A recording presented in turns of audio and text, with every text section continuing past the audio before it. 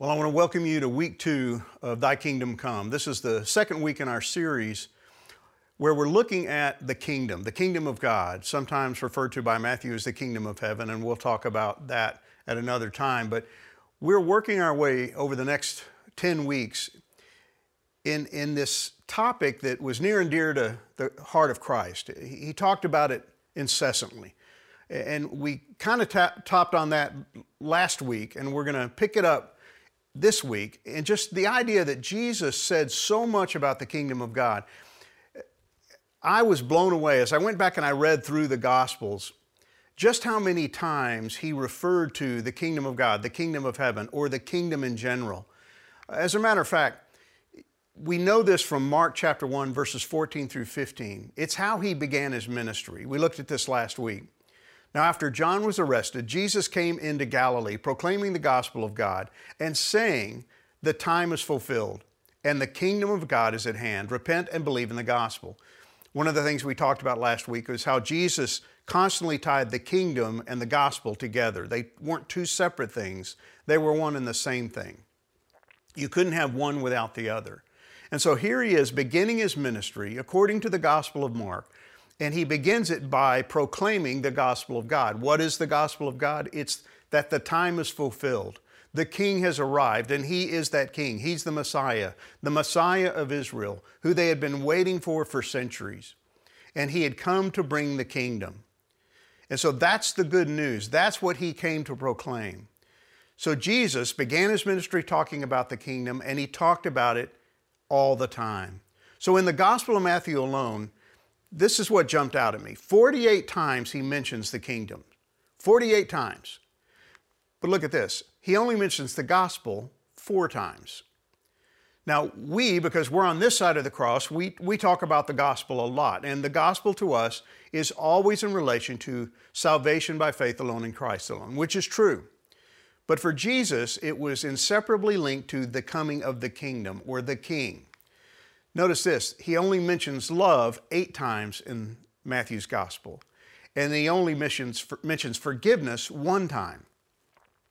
So those things that are near and dear to us, the gospel, love, forgiveness, which Jesus talked a lot about, he only mentions a few times as compared to the 48 times he mentions the kingdom. So the kingdom must have been important to him. And obviously it was. And it should be to us. That's the whole reason we're doing this study. So the kingdom of God. What's interesting is it's not used in the Old Testament. As a matter of fact, the kingdom of God and the kingdom of heaven, neither one are used in the Old Testament. All we have are 2 references, one in 1 Chronicles and the other one in 2 Chronicles, where something similar is mentioned. So in 1 Chronicles 28:5 it says, "He has chosen Solomon my son to sit on the throne of the kingdom of the Lord over Israel." So that's one of the references where we have something similar to the kingdom of heaven, the kingdom of God. The second one is in 2 Chronicles. "Now you think to withstand the kingdom of the Lord in the hand of the sons of David." These are not the same. They're not mentioning the same thing, but what they do is they set up the context or the idea of a kingdom that belongs to the Lord, God, Yahweh. Something that belongs to him and something that is shared by him with others, in this case, David and his sons. So where did the Jews get the idea from for the kingdom of God, the kingdom of heaven? We've just seen 2 cases in 1 and 2 Chronicles where it's the kingdom of the Lord. Where did they get this idea from? Well, the Psalms repeatedly talk about the king and his kingdom. And here's just a few examples. Psalm 99, 1 through 4 says, "The Lord reigns, Yahweh reigns. Let the peoples tremble. He sits enthroned upon the cherubim. Let the earth quake. The Lord is great in Zion. He is exalted over all the peoples. Let them praise your great and awesome name. Holy is he." Now catch this. "The king in his might loves justice." This is talking about Yahweh. This is talking about God, that he is ultimately king. We also have in Isaiah 33:22, "For the Lord is our judge. The Lord is our lawgiver. The Lord is our king. He will save us." Again, speaking of Yahweh, this is talking about God being the king. But where did they get this concept about God? as a king. Did they make it up? Was it because all the nations around them happened to have kings and so they treated God as a king? Where did they get this from? Well, again, we go to the Psalms. In Psalm 74:12, it says this, "You, O God, are my king from ages past." Now, I want you to notice how often he mentions the past,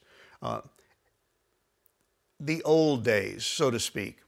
Bringing salvation to the earth, both day and night belong to you. You made the starlight and the sun.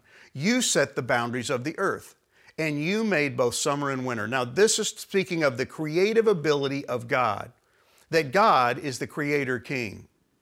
And he says, you are my king because you are from ages past. You're eternal. You're transcendent. You have no beginning. You have no end. You created everything that we see, the universe, the plants, the animals, the sun, the stars, the moon. You created mankind. You are the great king. Why? Because he made. And this takes us all the way back to Genesis. Genesis chapter 1, verses 1 through 3 tells us how God created all things. In the beginning, God created the heavens and the earth. The earth was without form and void, and darkness was over the face of the deep. And the Spirit of God was hovering over the face of the waters. And God said, let there be light, and there was light. Now, we're going literally back to the beginning because for us to understand what Jesus said about the kingdom, we have to understand what he meant by the kingdom, what he meant about the king, and who was the king over Israel, the king over all things. And as we've just seen, it all begins at the beginning. Before there ever was a man, a woman, before there ever was a king, there was God the king. God was ruling, God was sovereign over all things, and it began in the beginning when he created all things. In the beginning, God created.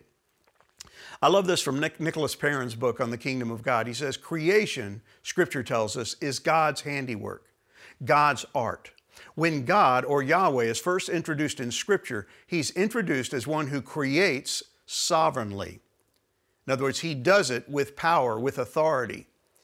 The act of creation is a completely autonomous act. There's nobody else involved. Now, we do know the Godhead is involved. The book of Genesis goes on to tell us that each of the three members of the Godhead, God the Father, God the Son, and God the Holy Spirit, were involved. But there's no one else because there is no one else. There's no human being created yet. So God is operating independently, autonomously, and sovereignly, doing what he deems best and doing what he deems right. So he's the king, so to speak. It doesn't declare him the king at this point in Genesis chapter 1, but he is acting in the role of a king, sovereignly, autonomously, with no one else telling him what to do. Because repeatedly in Genesis chapter 1, we see this, and God said, God speaks. God says something, he speaks something, and something happens. He speaks, he says, let there be light, and there was light. We see in verse 3.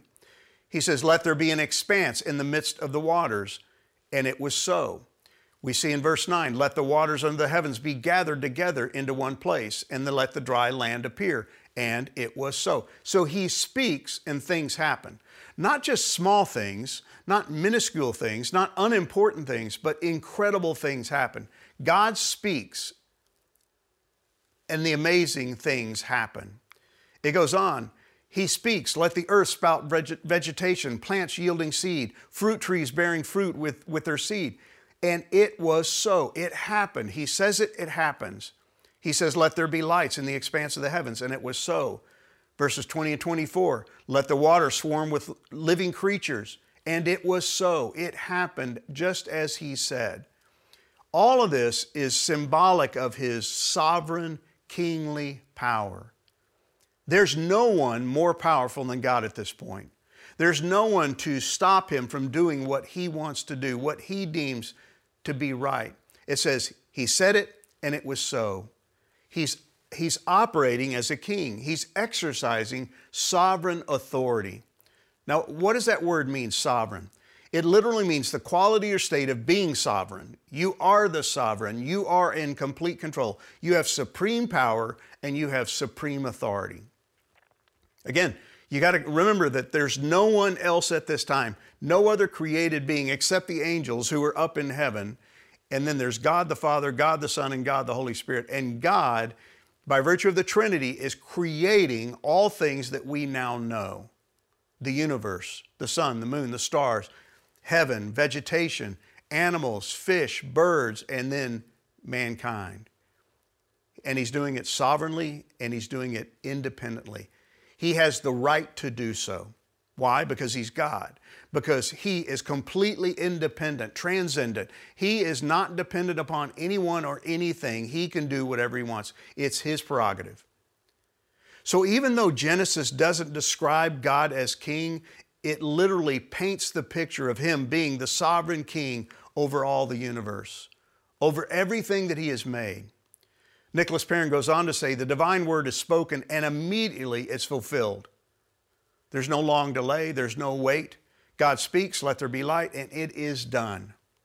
In speaking creation into existence, God is acting like a king. God isn't just a king, but the king of the whole cosmos.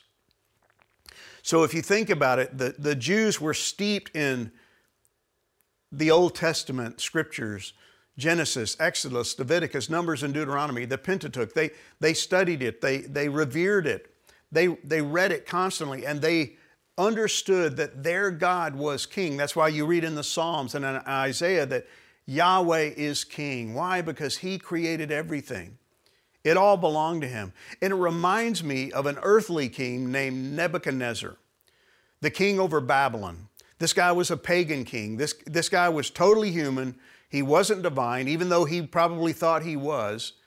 But listen to what he said about himself. At the end of 12 months, he was walking on the roof of the royal palace of Babylon. And the king answered and said, "Is not this great Babylon, which I have built by my mighty power as a royal residence and for the glory of my majesty?" What's happening here? Here's an earthly king, a man, only a man, who happens to be a sovereign, a king, all-powerful, and he believes that he's the one who's made Babylon, this incredible city, one of the wonders of the world. And so he is bragging about it. He is glorifying in all that he has made because he's a king, because he has power, because he has authority, because he is sovereign over all things. And yet, while the words were still in his mouth, there fell a voice from heaven. "O King Nebuchadnezzar," God says, "to you it is spoken, the kingdom has departed from you, and you shall be driven from among men, and your dwelling shall be with the beasts of the field, and you shall be made to eat grass like an ox, and 7 periods of time shall pass over you, until you know," now catch this, "the Most High rules the kingdom of men and gives it to whom He will." Who's ultimately king? God. Here's Nebuchadnezzar, king over Babylon, one of the greatest nations that ever existed on this planet. And at this point in time, he's one of the most powerful men on the planet. And yet God says, "No, King Nebuchadnezzar, I'm the Most High. I'm the one who put you on the throne. And guess what? I'm the one who's going to take you off the throne.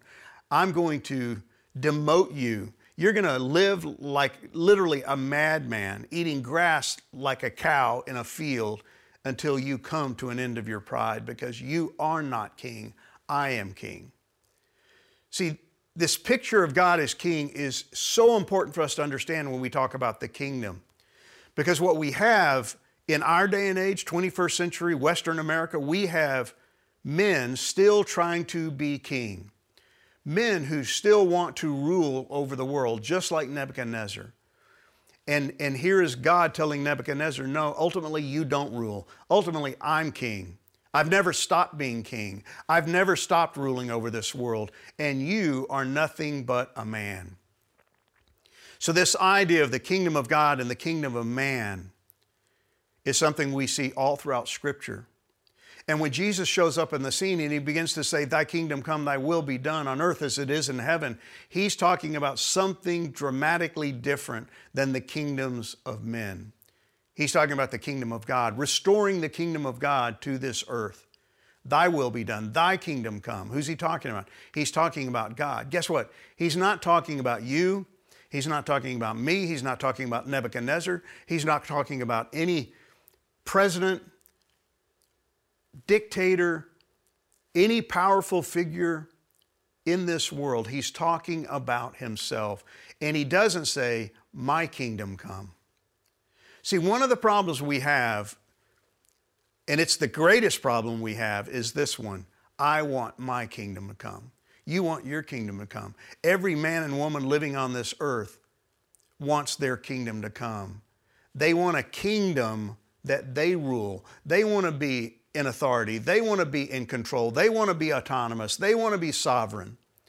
And it's something even we as believers fight, that we want to be in control of our destiny. We want to be the master of our fate.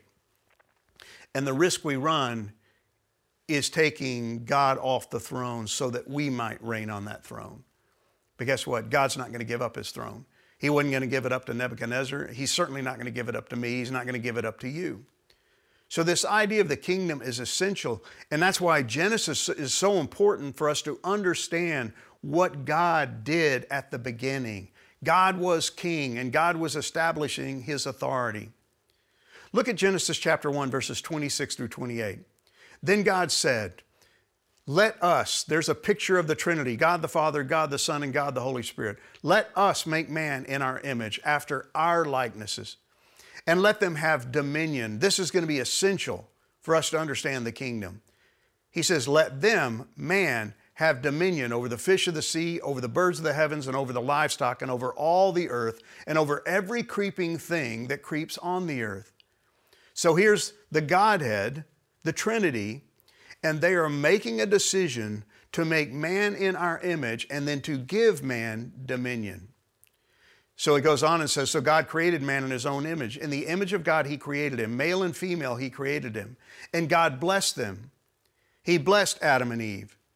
And God said to them, be fruitful and multiply and fill the earth and subdue it and have dominion over the fish of the sea and over the birds of the heavens and over every living thing that moves on the earth. This is a huge issue that we need to get our heads and our hearts around, because God created man and woman and then he gave them authority. He gave them dominion. What does that mean? The Hebrew word is literally radah. And it has to do with these things: to rule, to have dominion, to put things under their subjugation. In other words, to have power over all these things, over all created things, and to reign over those things. But in this context, as stewards, as vice regents. In other words, God's the king, he's made it all, and now he's handing over control of it to Adam and Eve, and basically saying, I want you to subjugate these things. I want you to rule over these things. I want you to steward these things on my behalf. And you answer to me. See, this is so important for us to understand, because this was part of the mandate given to Adam and Eve that has been passed down to the rest of their progeny, to you and I. We have been given dominion. God created us in his own image. So what does that mean? It's literally, to be in the image of God is to be a son of God, a child of God. We bear his image. We don't look like God in the sense that I look like my dad or you might look like one of your parents. That's not what this means, but we bear the image of the Godhead. And this idea that I bear the image of God means that I am a child of God. I am made by him and I'm made for him. I am made to serve him. We know this about Jesus. Jesus is the image of the invisible God. He's the firstborn of all creation. That doesn't mean he was created, but in the sense that he's a son of God, we are sons and daughters of God. For in him all things were created, things in heaven and on earth, visible and invisible, whether thrones or dominions or rulers or authorities. See, Jesus Christ took part in the creation of all that we can see, including you and I. He was part of the Godhead and he was part of the creative story, and all things were created through him and for him, Paul tells us in Colossians. So this is a huge issue that we need to understand, that we have been made in the image of God. And one of the best ways to understand that is to understand how kings used to spread their image. We know from Nicholas Perrin's book and other books that I've read on this whole issue of the image of God that it was traditional for kings to create images of themselves. We know from Near Eastern backgrounds that kings would regularly leave 2D or 3D images and or likenesses of themselves in territories and cities where they sought to establish their reign. So what a king would do is he would conquer an area and then he would immediately put up statues of himself. Why? It was a symbol of his power, a symbol of his presence, so that those he was subjugating would understand that this is your new authority. We know that Nero did it, Caesar did it, the pharaohs did it. They would put images of themselves either in 3D as statues or 2D as coins, or they would put up placards of themselves to spread their image abroad. It was commonly done, and the people were used to seeing this. You almost expected it to happen. So Nicholas Perrin goes on and says this: by creating Adam and Eve in the divine image, God intended to stake out legal territory, establishing His jurisdiction through their image-bearing presence. Wherever humanity might be found, we must think of Adam as a kind of living, sacred projection of Yahweh. This is amazing to me. I've never really thought about it this way. That when God made Adam and Eve, and then He said, be fruitful and multiply, He was basically saying, spread my image abroad. It was like Him putting up statues of Himself, but these were living representations of Himself, images of Himself in the sense that they were made by Him, they represented Him, and they were to carry on His dominion everywhere they went. That's why it was so important for them to obey the creation mandate, to be fruitful and multiply, and to spread abroad the image of God everywhere they went. See, here's what you have to understand, that when God commanded Adam and Eve, He commanded them to do certain things, and He was very specific. He said, be fruitful and multiply. Well, the animals were commanded to do basically the same thing, but with Adam and Eve, it had a different purpose behind it. They were to spread the image of God. See, when oxen had more oxen, they weren't spreading the image of God. When birds created more birds, they weren't spreading the image of God. But when Adam and Eve bore children, they were spreading the image of God. They were to fill the earth and subdue it. And that literally means they were to extend the divine presence everywhere. They were to begin in the garden, but they were to move beyond the garden and take the presence and the image and the divine presence everywhere they went. Remember, this is pre-fall. This is before sin has entered into the scene. And so they were to do this, and then they were to have dominion. They're the only created being who is given dominion, authority, power. Why? So that they might rule over creation as God's proxies. He didn't give it to any of the other animals. We sometimes refer to the lion as the king of the beasts, but he's really not. The king of the beasts was Adam. Adam's the one who named all the beasts, according to Genesis.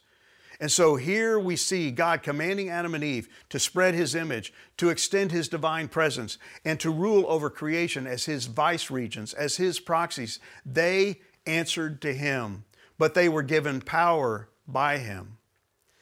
And I love what Genesis goes on and says. God said, behold, I have given you every plant yielding seed that is on the face of all the earth, and every tree with seed in its fruit. You shall have them for food, and to every beast of the earth, and to every bird of the heavens, and to everything that creeps on the earth, everything, notice how many times He says, everything that has breath of life, I have given every green plant for food, and it was so. And God saw everything that He had made. And what does He say? It's good. No, it's very good. This is the first time in Genesis chapter 1 where He deems everything very good. Why? Because He has made man.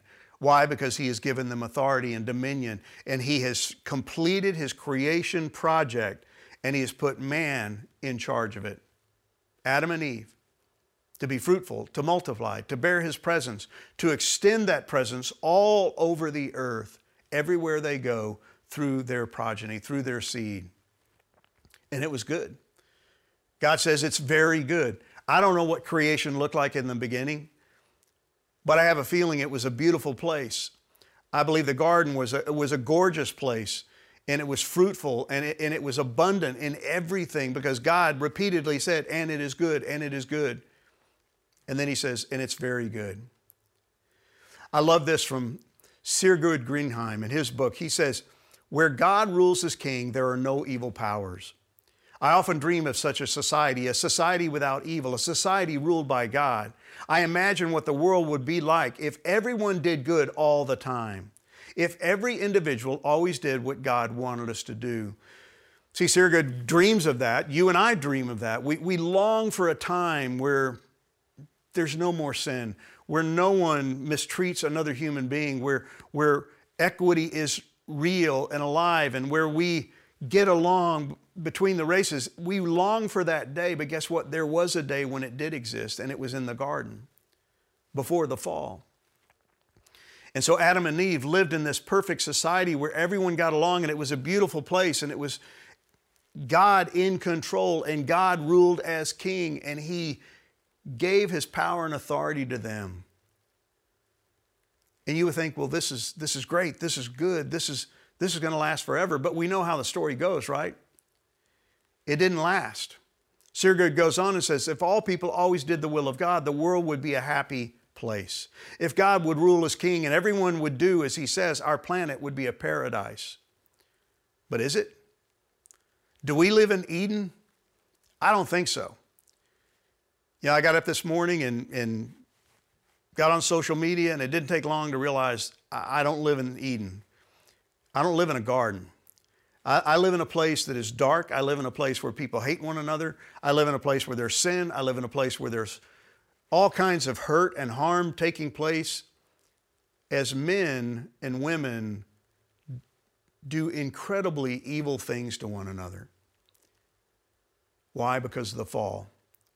We're going to talk more about that next week, but we know from Genesis chapter 3 that things didn't stay the way God had created them. He said it is very good, and he had given his power and authority to this man and this woman, but they didn't really handle it well. And it reminds me of the fact that is God, is God any less in control? Is he any less powerful today than he was back when he created the Garden of Eden, back when he made Adam and Eve? No. He's just as powerful. We know from Psalm 103:19, the Lord has established his throne in the heavens, and his kingdom rules over all. He still rules. Now I look around and it doesn't look like he does. It doesn't feel like he does. It feels totally out of control. And yet God is still on his throne. Psalm 47:2, for the Lord, the Most High, is to be feared, a great king over all the earth. He has never stopped ruling and reigning. You want to know what's changed is the ability of his proxies to rule and reign righteously. See, when Adam and Eve were made, they were made righteous. They were made without sin. But when they chose to sin, and they had the freedom to sin, and they did so, they basically lost the ability to bear his image righteously and to serve as kings righteously. And again, we'll see that next week as we look through chapter 3 through chapter 11 of Genesis and see the fallout of what happened because of their sin, where they lost the ability to serve as his proxies, his vice regents, and to rule righteously and to have dominion righteously over all that he had created. But the sad thing is, we all still want to be king. We all still want to have that authority that God had originally given, but we don't know how to wield that authority well. And so we always end up wielding it to do harm. We do it selfishly. We do it to get more for us. And in doing so, we harm all those around us, even those we say we love.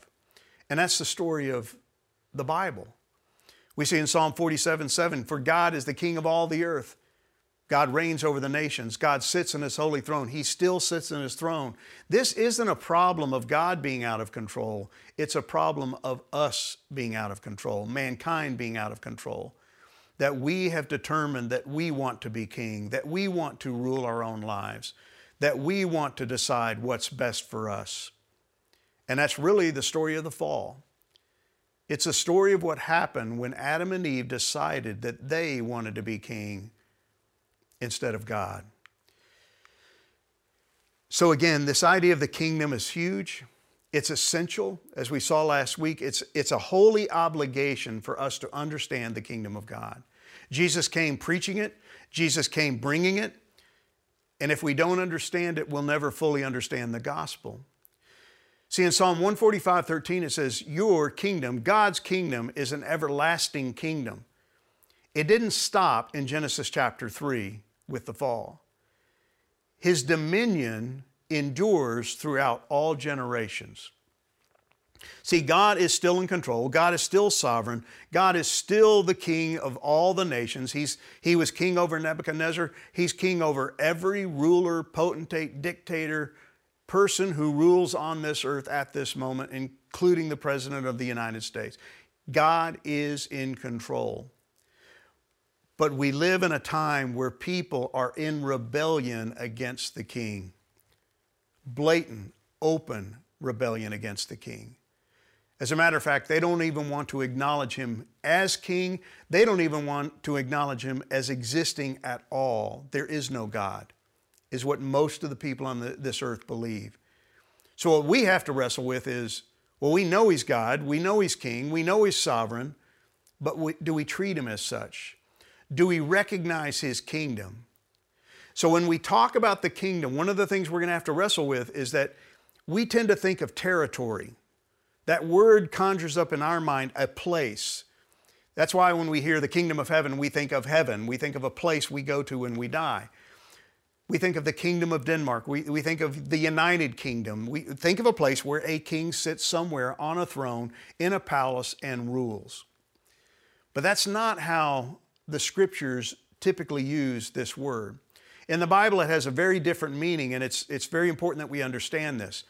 In the Hebrew, it's the Hebrew word malkuth, and it isn't really talking about a place. In the Greek, it's basileia. And in neither case, in Hebrew or Greek, is it talking about a place. It can refer to a place, but typically in the Old Testament and in the New Testament, it's always talking about something else. It's talking about power. Kingdom equals power. It refers to a reign. It refers to kingly rule, not a place.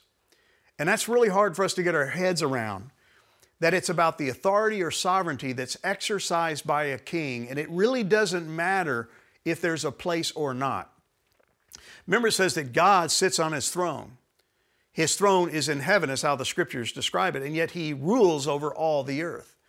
He's not relegated to heaven. God's not up in heaven ruling over that domain and everything else is off limits to him. No, he rules over everything that he has made. This isn't about a place. This is about right to rule, authority, power. He's not relegated to a place. He's not relegated to a certain region.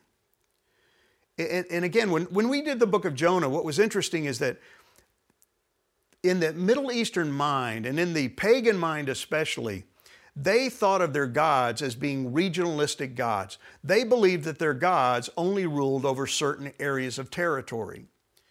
And so the God of the Israelites ruled in Israel, and their God ruled another region.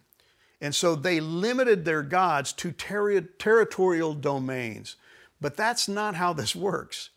Especially with God. God is not limited. God has authority. God has power over anything and everything because he's the creator God. He made it all. He has kingly rule.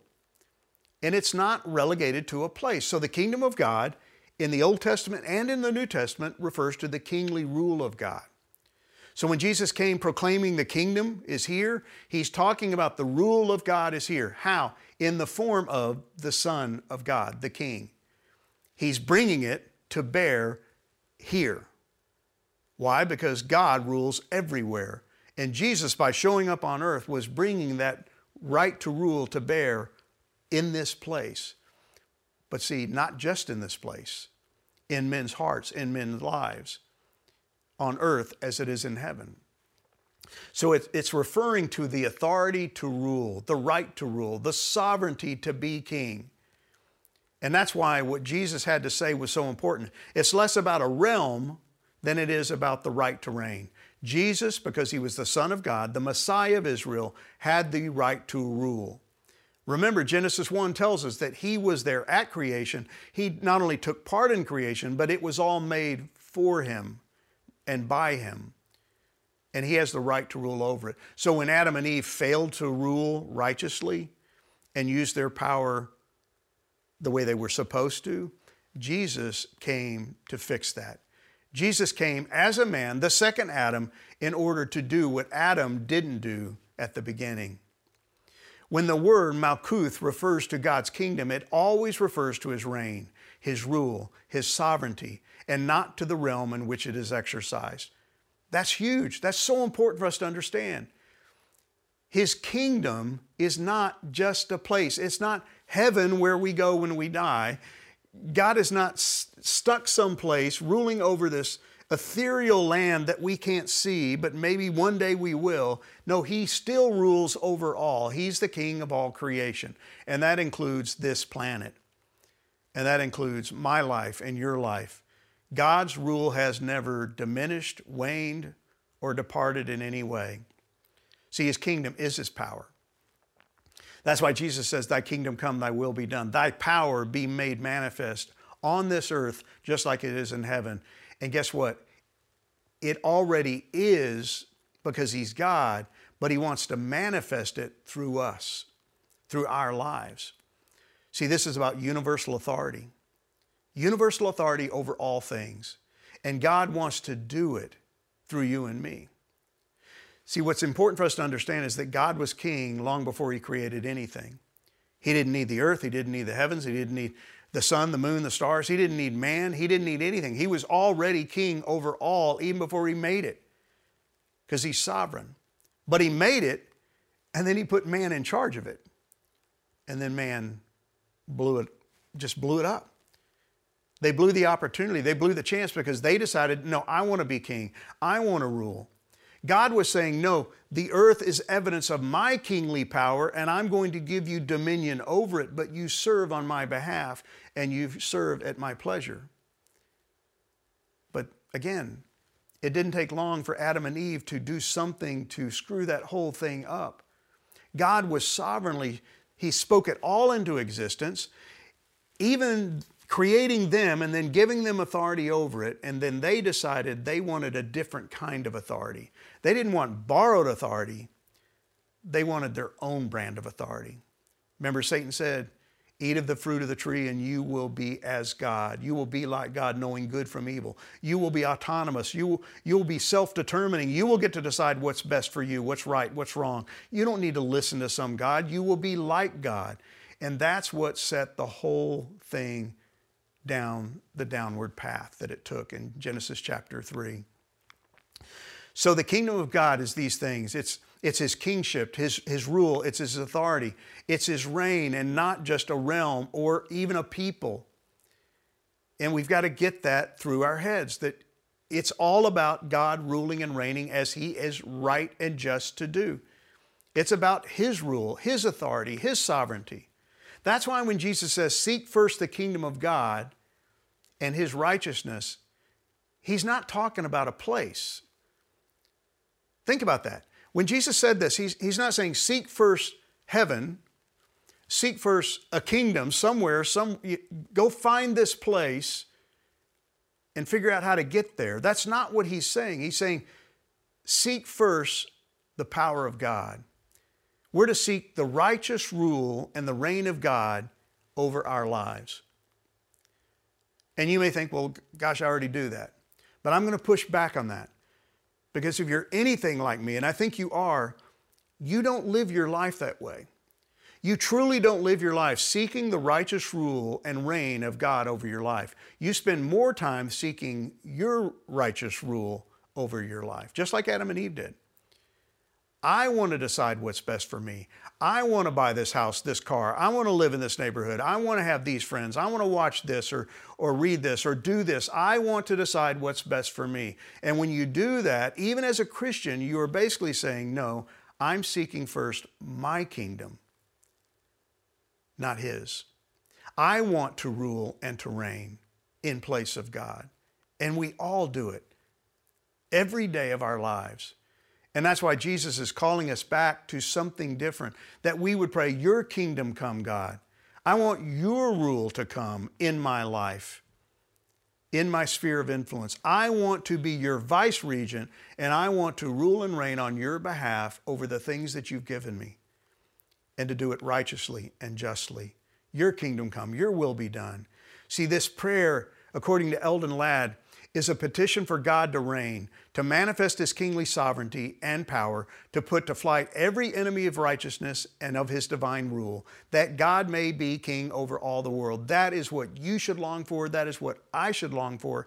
But it begins in my life and in your life. Do you really want God to rule and reign in your life, over all in your life? Are you willing to give it to him and let him have it? See, that's been the problem from day one. Ever since the fall, man has wanted to rule. Ever since the fall, man has been rejecting God as king and placing themselves on the throne. And we see it even in the people of Israel. Very early on, when God chose the people of Israel, this is what happens. They come to Samuel, the prophet, and they tell him, you're old, your sons do not walk in your ways. Appoint a king to judge us like all the other nations. We want a king. And it says, when they said that, give us a king to judge us, their demand was displeasing in the sight of Samuel, the prophet. He didn't like this because he knew that God was to be their king. So he prayed to the Lord, and the Lord said to Samuel, listen to the voice of the people and all that they say to you, for it is not you they have rejected, but they have rejected me as their king. This was the people of God, the chosen people of God, set apart by God, the descendants of Abraham. And he had chosen them, blessed them, given them his law, given them a tabernacle. And yet they were deciding, we don't want God to be our king. We want a human king. We want a king like all the other nations. And so I've created this little chart to help us to understand what's going on here. Because in the beginning, God made Adam and Eve, and they were to rule. They were to be his vice regents and to rule righteously. And in the end, God sends Jesus, and he reigns, but he does so righteously. He does what Adam and Eve didn't do. Adam and Eve decided they wanted to be king. Jesus came, and he was king. He came as king. He lived as king. He died as a king. He remains the king, but he did everything in obedience to his Father, who had delegated authority to him. And in between's the mess. In between Adam and Eve, and in between the coming of Christ, we have this battle between the reign of God and the reign of man. This is the time in which we live. This is the time in which we see mankind struggling with, I want to be God, I want to rule and reign. And yet God has placed you and I in the midst of this as citizens of his kingdom, and we have the ability to live as citizens of the kingdom as we allow God to rule and reign in our lives, and as we have dominion over the things he's placed under us. I love what Paul says in Romans chapter 1. It says, for his invisible attributes, God's invisible attributes, namely his eternal power and divine nature, have been clearly perceived ever since the creation of the world in the things that have been made by him. So he's revealed himself in creation. So that they are without excuse. They being those who see God in creation, he's revealed himself. For although they knew God, they can see God. They understand that there's something greater than themselves. They didn't honor him as God or give thanks to him, but they became futile in their thinking, and their foolish hearts were darkened. Claiming to be wise, they became fools and exchanged the glory of the immortal God for images resembling mortal men and birds and animals and creeping things. They exchanged the truth about God for a lie and worshiped and served the creature rather than the Creator, who is blessed forever. Do you see what's happening here? Paul is describing what happened as a result of the fall. Adam and Eve were made to have dominion over the birds of the air and the fish of the sea and over everything that was made. But instead, they wanted to be king. But instead of truly being king, they worshiped the things that God had created. They didn't have dominion over them. They bowed down to them. And they let creation rule over them. And that's the world in which we live. And that's the day in which we live. And we see it all around us, guys. You turn on the news, you flip through your social media feeds, and you see it all around us. This idea that mankind is worshiping creation rather than having dominion over it. We're worshiping creatures rather than having dominion over them. We're worshiping other men rather than living as the righteous rulers that we were meant to be. But you and I can still play that part, even in a fallen world, because we have the power of the Holy Spirit within us. And we can allow God to rule and reign righteously through our lives and make an impact on all those around us. So here's your questions for this week. Why does humanity have such a difficult time accepting God as King? And do we exhibit the same tendency? As believers, do we struggle with letting God be King? And if so, how does that show up in your life? Secondly, discuss the following quote and the implications it has for us. We must think of Adam as a kind of living, sacred projection of Yahweh. Adam was to walk across the earth and be the image of God, bear the image of God everywhere he went. And guess what? That's true of you and me as believers in Jesus Christ. What are the implications? Finally, in what ways can we seek first the kingdom of God? What would that look like today for you, for me? As we go about our day, how could we seek first the power, the rule, and the reign of God in our day? Father, thank you for this lesson. Thank you for these men, for their faithfulness to watch these videos. And I pray that you would use them to transform their lives, that you would draw us closer to what it means to be citizens of the kingdom and understand all that that means, the power that's been given to us, the responsibility that's been delegated to us, Father, that we are your emissaries. We are your ambassadors. We have been given your power and the right to rule and reign on this earth on your behalf. Would you help us to do it wisely, righteously, lovingly, submissively, humbly, all for your glory and not our own. And I pray all of this in Jesus Christ's name. Amen. We'll see you guys next week.